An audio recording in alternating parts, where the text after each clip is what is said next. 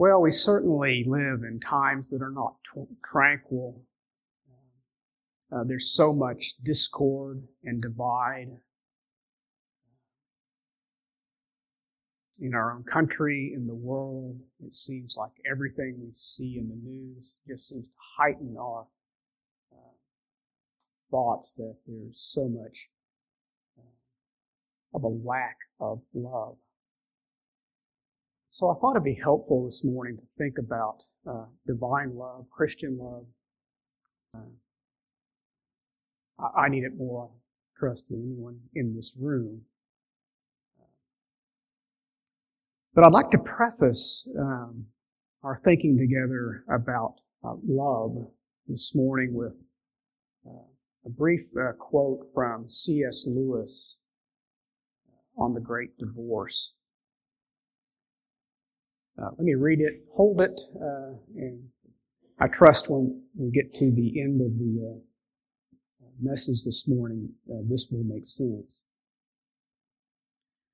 So C.S. Lewis in The Great Divorce, as you know, he writes about a man who goes to heaven and what he sees and experiences there. He arrives with others on a bus. And here's what he says.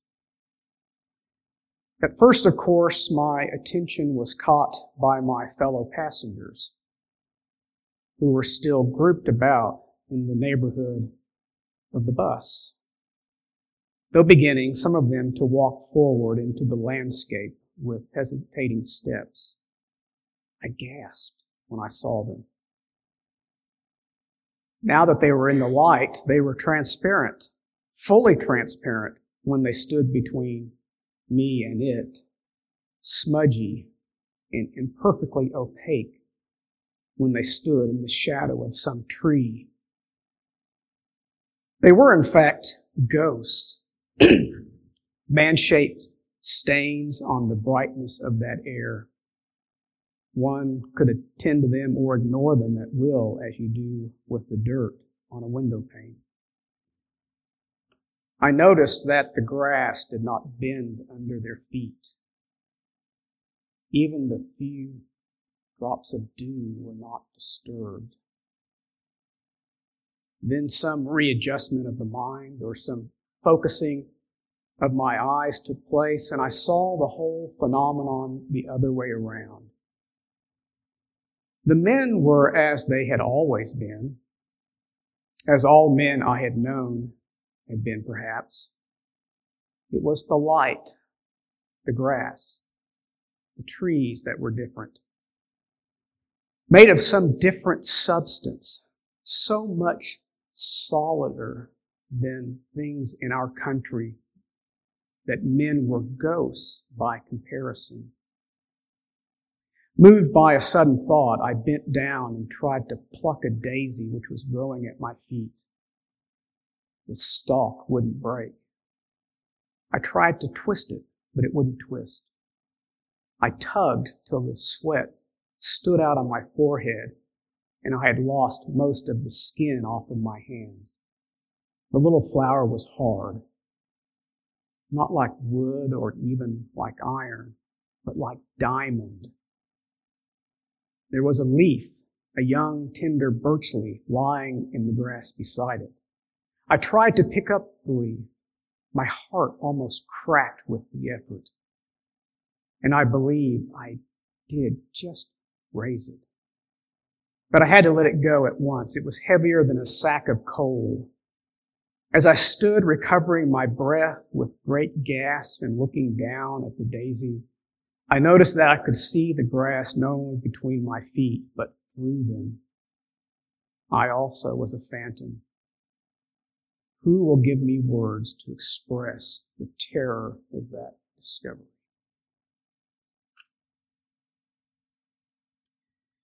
Well, this morning I would like to think with you about Christian love, principally the expression of Christian love toward our neighbor. And to do that, let me lay down some foundational verses. First, recall that the question was put to Jesus in Mark chapter 12, verse 28. Which commandment is the greatest? And You know how Jesus answered. Hear, O Israel, the Lord our God is one, and you shall love the Lord your God with all your heart, all your soul, all your mind, and all your strength. And the second is this: love your neighbor as yourself. If you understand that, Jesus said, you are not far from the kingdom of God. The foundation of our love is, of course, God's love for us. 1 John chapter 4, verse 19, we love because He first loved us. You will not love God or others well unless you begin to grasp God's love for you. An unconditional love that's not based on merit, but on grace and sheer determination of His will to love you for no other reason than He chooses to love you. And how do you love God in response to His love? By keeping His commandments. Not for duty's sake, but again, as the response to His initiating love. The Gospel of John, chapter 14, verse 21, whoever has my commandments and keeps them, he it is who loves me, said Jesus. That's how Jesus showed His great love for His Father in heaven, by doing His Father's will, and He did it with great passion and delight. And how do we love others? It is by seeking their best interests over our own. The verses enforce that. Romans 15, verse 2, let each of us please his neighbor for his good, to build him up. Also 1 Corinthians 10, verse 24, let no one seek his own good, but the good of his neighbor. And so the whole world collapses into two groups. Those who love both God and their neighbor, and those who don't. The first group inherit eternal life with God and eternal love fulfilled in the presence of God. The second group, eternal separation from God and forever excluded from the presence of His love. Heaven is full of love, and hell is devoid of it. There is no divine love there. If you will not have love here, why would you expect to love or be loved there? Well, that's the beginning and foundation, but let's go on with the study of love from our text in 1 Corinthians. First, love gives meaning to everything in life. The age-old question is, what is the meaning of life? A better question might be, what gives meaning to life? Do you know what gives meaning to life? It's love. The meaning of life is love, a divine, Christ-like love. And without that love, life has no meaning. If love is not motivating what you do, then what you do means nothing. That's what Paul is saying, I think. What you do for the kingdom even. Preaching, teaching, praying, giving, worshiping, nothing. If you don't have love. Love for God and love for others. It gains you nothing. Tell the Lord, I did all these things in your name. And if you don't have love, He'll answer you. Depart from me. I never knew you. So I trust your thoughts are now focused on love. So let's think about this question. Do I have love? Notice I didn't ask, do I love, but do I have love? That's what Paul is saying. if I have love, or if I don't have love. 1 Corinthians 13, having is possessing love. Well, to answer the question, do we have love, we need to think about what love is. And preparing for this morning, these thoughts on love, I read an old sermon by Benjamin Warfield. It's entitled The Emotional Life of Our Lord. And in this sermon, Warfield distinguishes between two types of love. There is the love of complacency and the love of benevolence, both displayed by Jesus. Well, the love of complacency has an odd name for us because we tend to think about complacency in its modern use. Complacency as indifference or smugness. Well, that would be the very opposite of love. But that's not what the word used to mean. Let me give you an example of how it was used formerly. Jonathan Edwards, a Puritan preacher in colonial America, he was writing in his journal about his time in Northampton. And he says this, "Since I came to Northampton, I have often had sweet complacency in God, in views of His glorious perfections and the excellency of Jesus Christ. God has appeared to me a glorious and lovely being, chiefly on account of His holiness." Well, what did Edwards mean there by complacency, a sweet complacency in God? Well, I'm helped by R.C. Sproul's explanation about how Edwards used that word, complacency. He says what Edwards meant by a sweet complacency had nothing to do with a contemporary dose of indifference or smugness. Rather, it had to do with a sense of pleasure, a delight in that which is supremely pleasing to the soul. I think the love of complacency is described well in the first question of the Westminster Shorter Catechism. What is the chief end of man? And the answer is the chief end of man is to glorify God and to enjoy Him forever. Enjoy Him. That's sweet. Enjoyment of complacency. Enjoying God for the beauty of His own perfections and person. That's the love of complacency, a love that finds good. But the second type of love, the love of benevolence.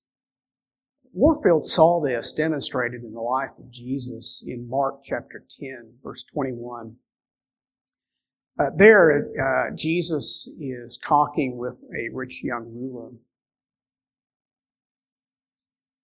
We're told that Jesus, looking at this young man, loved him. And then He said to him, "One thing you lack." Well, this, said Warfield, is not the love of complacency, but the love of benevolence, meaning not so much a love that finds good, but a love that intends good. And I think this benevolent love is what Paul is getting at in 1 Corinthians 13. It is a love that intends good. And how does it do that? It intends good to others by being patient. So you want to answer the question, do I have love? Well, you need to ask yourself,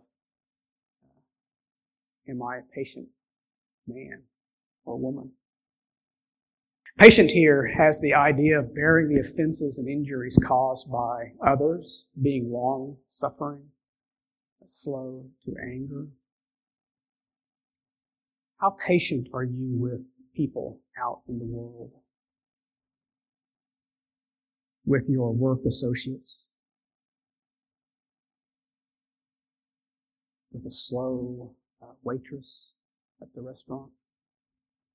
The person in front of you in the checkout line that's just taking so much of your time. You ever honk your horn at the car in front of you or get frustrated? The light is green. Get moving. Here's another test. At your home, how patient are you with your spouse and your kids? If you're patient with your spouse and your kids, you're not far from the kingdom of God. George Mueller founded an orphanage in Bristol, England. If you know the story of George Mueller, a godly man of deep and profound faith and trust in the Lord and prayer. My gosh, he never asked anybody for a contribution to support his orphanage. He would always get down on his knees and pray that God would supply the needs of the orphans for that day. And God faithfully did. That orphanage is still operating today. George Mueller was just one godly man. But one day he wrote in his journal, "This morning, I greatly dishonored the Lord by irritability manifested towards my dear wife. And that almost immediately after I'd been on my knees before God, praising Him for giving me such a wife." Husbands, can you relate to Mueller? Or have you perfected patience with your wife? And wives, I trust that you can relate to that as well. I know I give my wife plenty of opportunity to practice patience around our house. Our home should be places where patience is most often displayed to the ones whom we most care about. Moving on, do you have love? Or ask yourself this: am I kind? Because love is kind. Kind here has the idea of being mild and pleasant and useful. Are you kind like that to everyone? How do you treat those across the political aisle from you? How do you treat the jerk you have to deal with in your business? How do you speak about or treat those in the gay lifestyle? How do you think about those who are trying to promote racial harmony? Those who might wear a t-shirt that says Black Lives Matter. How do you treat those whom you consider to be your personal enemies or enemies of the Christian faith?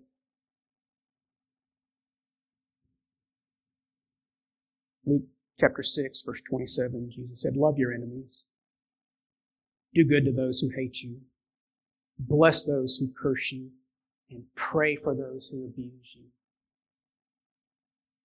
Later in chapter 6 of Luke, verse 35, "Love your enemies and do good and lend, expecting nothing in return, and your reward will be great, and you will be sons of the Most High, for He Himself is kind to ungrateful and evil men."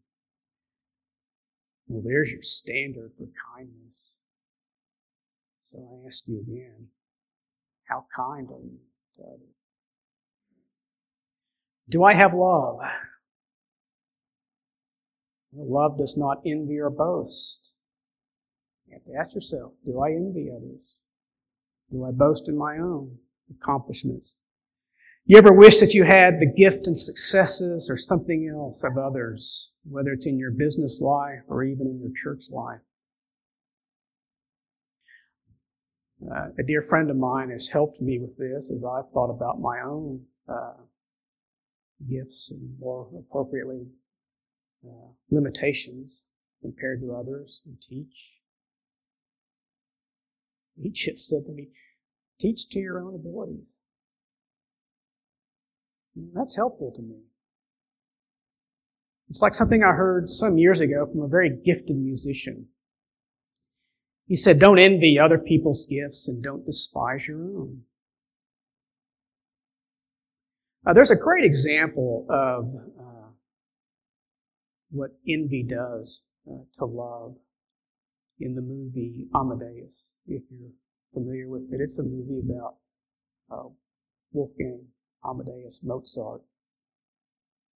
It's told through the eyes of Antonio Salieri, who was himself a gifted musician. But Mozart was more gifted.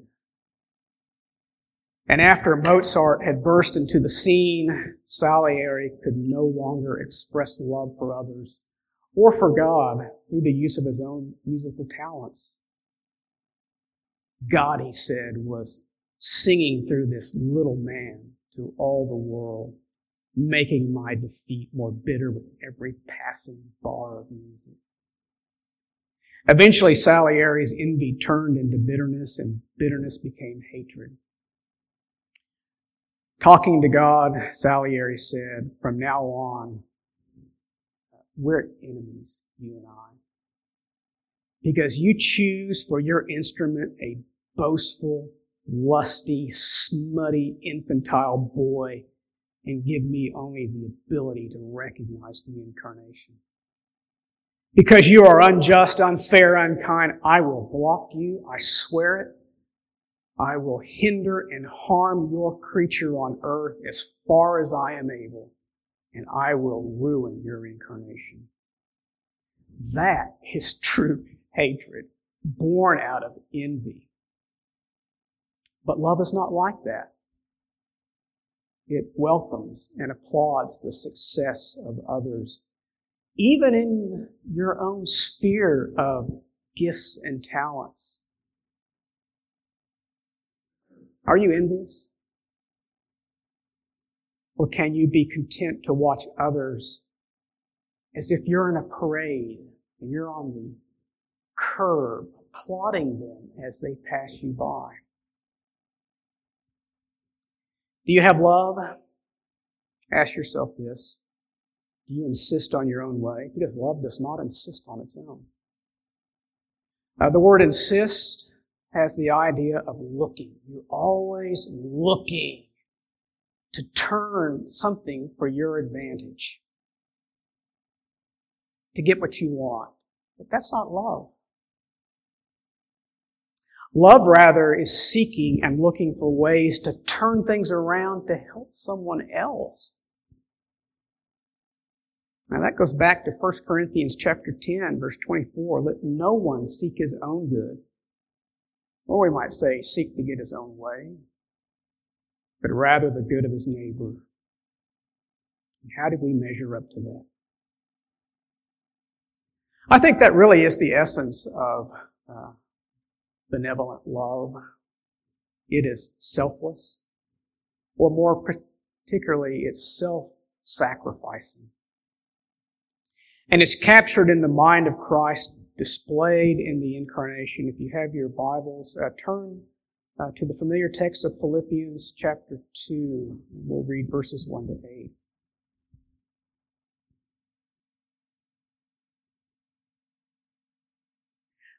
So if there's any encouragement in Christ, any comfort from love, any participation in the Spirit, any affection and sympathy, complete my joy by being of the same mind, having the same love, being in full accord and of one mind. Do nothing from rivalry or conceit, but in humility count others more significant than yourselves. Let each of you look not only to his own interests, but also to the interests of others. Have this mind among yourselves, which is yours in Christ Jesus, who, though he was in the form of God, did not count equality with God a thing to be grasped, but made himself nothing. The eternal Son of God in the glories of heaven set aside his crown and made himself nothing, taking the form of a servant, being born in the likeness of men, and being found in human form, he humbled himself by becoming obedient to the point of death, even death on a cross.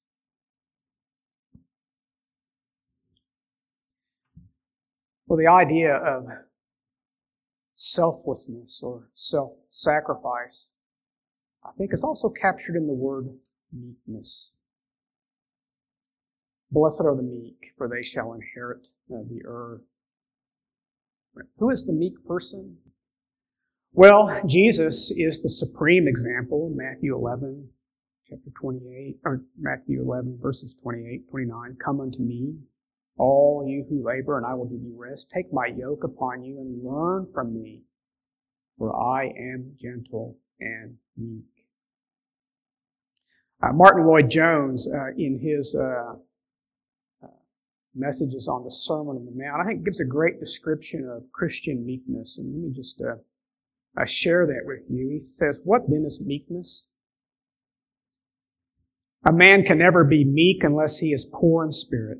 A man can never be meek unless he has seen himself as a vile sinner.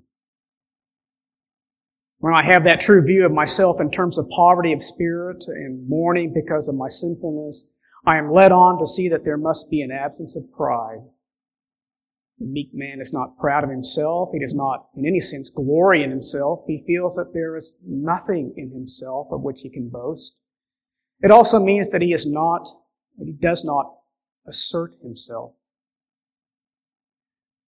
The meek man does not demand anything for himself. He does not take all his rights as claims. He does not make demands for his position, his privileges, his possessions, his status in life. No, he is like the man depicted by Paul in Philippians 2, saying, let this mind be in you, which is also in Christ Jesus. Christ did not assert the right to equality with God. He deliberately did not. And that is the point to which you and I have to come, he says. Then let me go further. The man who is meek is not even sensitive about himself. He's not always watching himself and his own interests. He's not always on the defensive. We know all about that, do we not? Is it not one of the greatest curses in life as a result of the fall, this sensitivity about self? We spend the whole of our lives watching ourselves. But when a man becomes meek, he is finished with all that. He no longer worries about himself and what other people say. To be truly meek means we no longer protect ourselves because we see that there's nothing worth defending. So we're not on the defensive. All that's gone. The man who is truly meek never pities himself. He's never sorry for himself. He never talks to himself and says, you're having a hard time. How unkind these people are not to understand you. He never thinks, how wonderful am I really? If only people gave me a chance. Self-pity. What hours and years we waste in this. But the man who has become meek is finished with all that. To be meek, in other words, means that you have finished with yourself altogether. That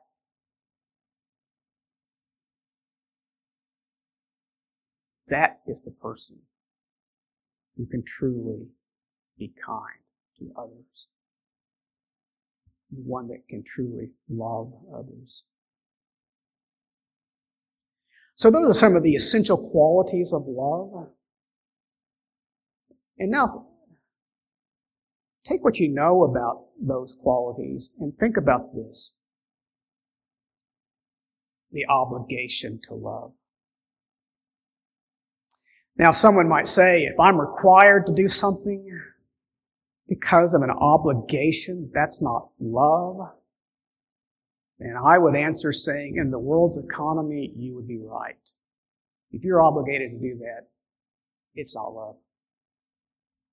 But you would be wrong in heaven's economy. And let's see if we can't prove this out. Consider again Romans 13, verse 8. Let no debt remain outstanding except the continuing debt to love one another. For the one who loves others has fulfilled the law. Well, how does Paul describe love there? He describes it in terms of an obligation. And it's not a one-time obligation, but a continuing obligation. He uses this Greek word, ophelo. That word is not a take it or leave it suggestion. It is a moral obligation and it's required of you. Consider some other uses of this word by Paul. Romans chapter 1, verse 14, he says, I am a debtor. There's the word. I'm under obligation, both to the Greeks and to the barbarians, both to the wise and to the unwise. Same root word as in Romans 13:8. And what is his obligation? It's verse 15, to preach the gospel to them. Because of what God had done for Paul and the commission he had, it was no mere suggestion to Paul to take the gospel. Paul understood it was an obligation upon him, and he was eager to fulfill it. Another use of this word, ophelo, by Paul in Romans is found in chapter 15, verse 1. He says, we who are strong have an obligation to bear with the failings of the weak, not to please ourselves. Bearing with the weak is not optional. It is an obligation. In John chapter 13, verse 14, as Jesus is washing his disciples' feet, he said to them, do you understand what I have done? If I, your Lord and teacher, have washed your feet, you also ought to wash one another's feet. Ought to. That's our word from Romans 13:8. Obligation. New Testament scholar Kenneth Wuest has translated this verse this way. You have a moral obligation to wash one another's feet, just like you have the continuing obligation to love. Ephesians 5, verse 26. Husbands, love your wives as Christ loved the church and gave himself up for her. Verse 28. In the same way, husbands should. There's our word again, obligation. Husbands, you're obligated to love your wives. 1 John 2, verse 6, whoever says he abides in Christ ought to walk in the same way in which he walked. There's our word again. 1 John 3, verse 16, by this we know love, that he laid down his life for us, and we ought to lay down our lives for the brothers. 1 John 4, verse 11, beloved, if God so loved us, we also ought to love one another. Those are the ought-tos of the Christian life. But it's not an ought-to if we feel like it. I ought to get up and mow the yard. I ought to get up and get on to work. If God so loved us, we also ought to love one another. We have a moral obligation to lay down our lives for the brethren. It is the continuing debt of love that we owe. We'll go back to Romans 13, verse 8, and look again at the objects of our obligation to love. Paul says, the one who loves another has fulfilled the law. Well, here it's helpful to know that there are a couple of different Greek words for the word other. Again, this is just the beauty of the Greek language. Just an aside, I remember some years ago, Phil saying, you read the The words of the Bible in English, they're beautiful. Compared to the Greek, it's like watching black and white TV compared to Greek, which is like color. Because there's so much in there that is nuanced and wonderful. Well, in Greek, there are two words for other. One word means another of the same kind. And we're familiar with this word. Jesus used it in John chapter 14, verse 16, when he told them that he was going away, but he would send another helper, another of the same kind, like unto himself, to help them. But Paul used a different word for other here. He used a word that means another of a different kind. Paul could have used the other word just to say love others who are just like you. But he didn't. He said love others who are different from you. Now that's a test for love because it is so easy to love others who are just like us. Much more is required to love others who are different. But that's the continuing debt that we have, to love others who are different. But what could be the motivation for us to love like that and to fulfill so great an obligation? Well, the answer is, of course, it's God's obligation to love us. Is our motivation and obligation to love others? Have you ever thought about that? God's obligation to love us. God's obligation. I didn't think God was obligated to do anything. Listen to John Calvin. He says, the Lord is faithful. He made himself our debtor, not by borrowing something from us, but by generously promising us everything. That is a striking thought. It hit me like a bolt of lightning. The Lord of creation putting himself under the obligation of his free promise to love us.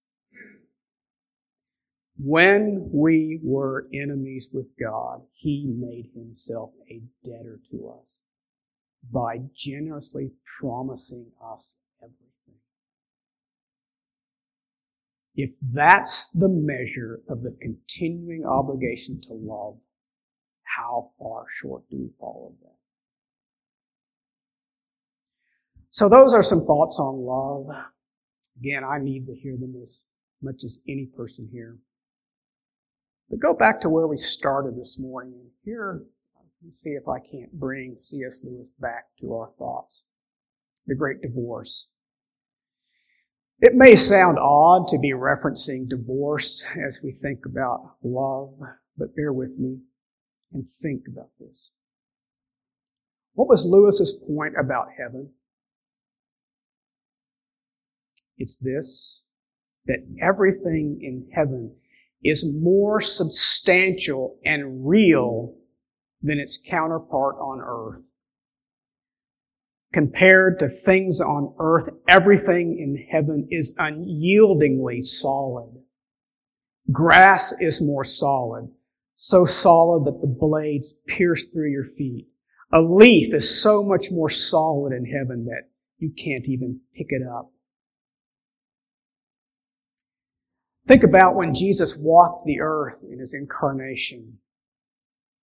Didn't small glimpses of heaven seem to be breaking out all around him, making things more substantial than they otherwise would be? His pre-incarnation appearance to Moses, heaven breaking out on the mountain. But the wood is made so much more solid that the fire burns it but doesn't consume it. Jesus takes water, turns it into wine, wine that is more substantial than any grape of earth that man could make. I see this in the story of Jesus walking on the water. There he is, heaven breaking out around him and the water becoming so solid where he was that you could walk on it. And Peter could walk on it too. Well, if that's true of objects like grass and leaves and water, what about love, which is greater than those things? How much more solid must love be in heaven than on earth? So as we conclude our thoughts of divine love, what it is, how it manifests itself in benevolence to others, how much more solid it should be than what it is in our lives. Note how Paul prefaced all of this discussion on love. At the very end of the previous chapter, chapter 12, he said, I will show you a more excellent way. There is no more excellent way in life than the way of love. And the great thing is, though we despair of ever loving as heaven loves, it is resonant in us now through the gift of the Spirit. Therefore, love may become more and more real and more solid in us. The love of complacency we have for God can become more solid today than when we were first born again. The love of benevolence, that love that intends good for others, can become more solid today than when we first set out on our pilgrimage. And that's my prayer, that we would love more solidly, unyieldingly solid, that heaven's love will break out more and more around us. But to what end? Well, first to the end that the love of the world and the things of the world would decrease in us and would be replaced more and more by love of God and love of neighbor. A second to the end that you and I would have a godly influence on those around us as we love them. Again, consider the things that dominate our news. Do they not cry out for Christian love? Who will answer that call if it's not us? That will require us to set aside our own interest for theirs. John Bunyan. He's quoted as saying, you have not lived today until you have done something for someone who can never repay you. I would rephrase that for purposes of today's message. You've not really loved today until you have done something for someone who can never repay you. Well, third, to the end that many might come to faith in Christ because of the love that we show them comports with the gospel we proclaim to them. And so, we should pray for grace to love more like this. It is not easy to love. You would think it would be the easiest thing in the world to love somebody else. It's not. It's hard to love. To love like this, we must bear all things. We must believe all things. And we must hope all things. And we must endure all things. I think that's why it's called a labor of love. I don't think I need to say more about the difficulties of love.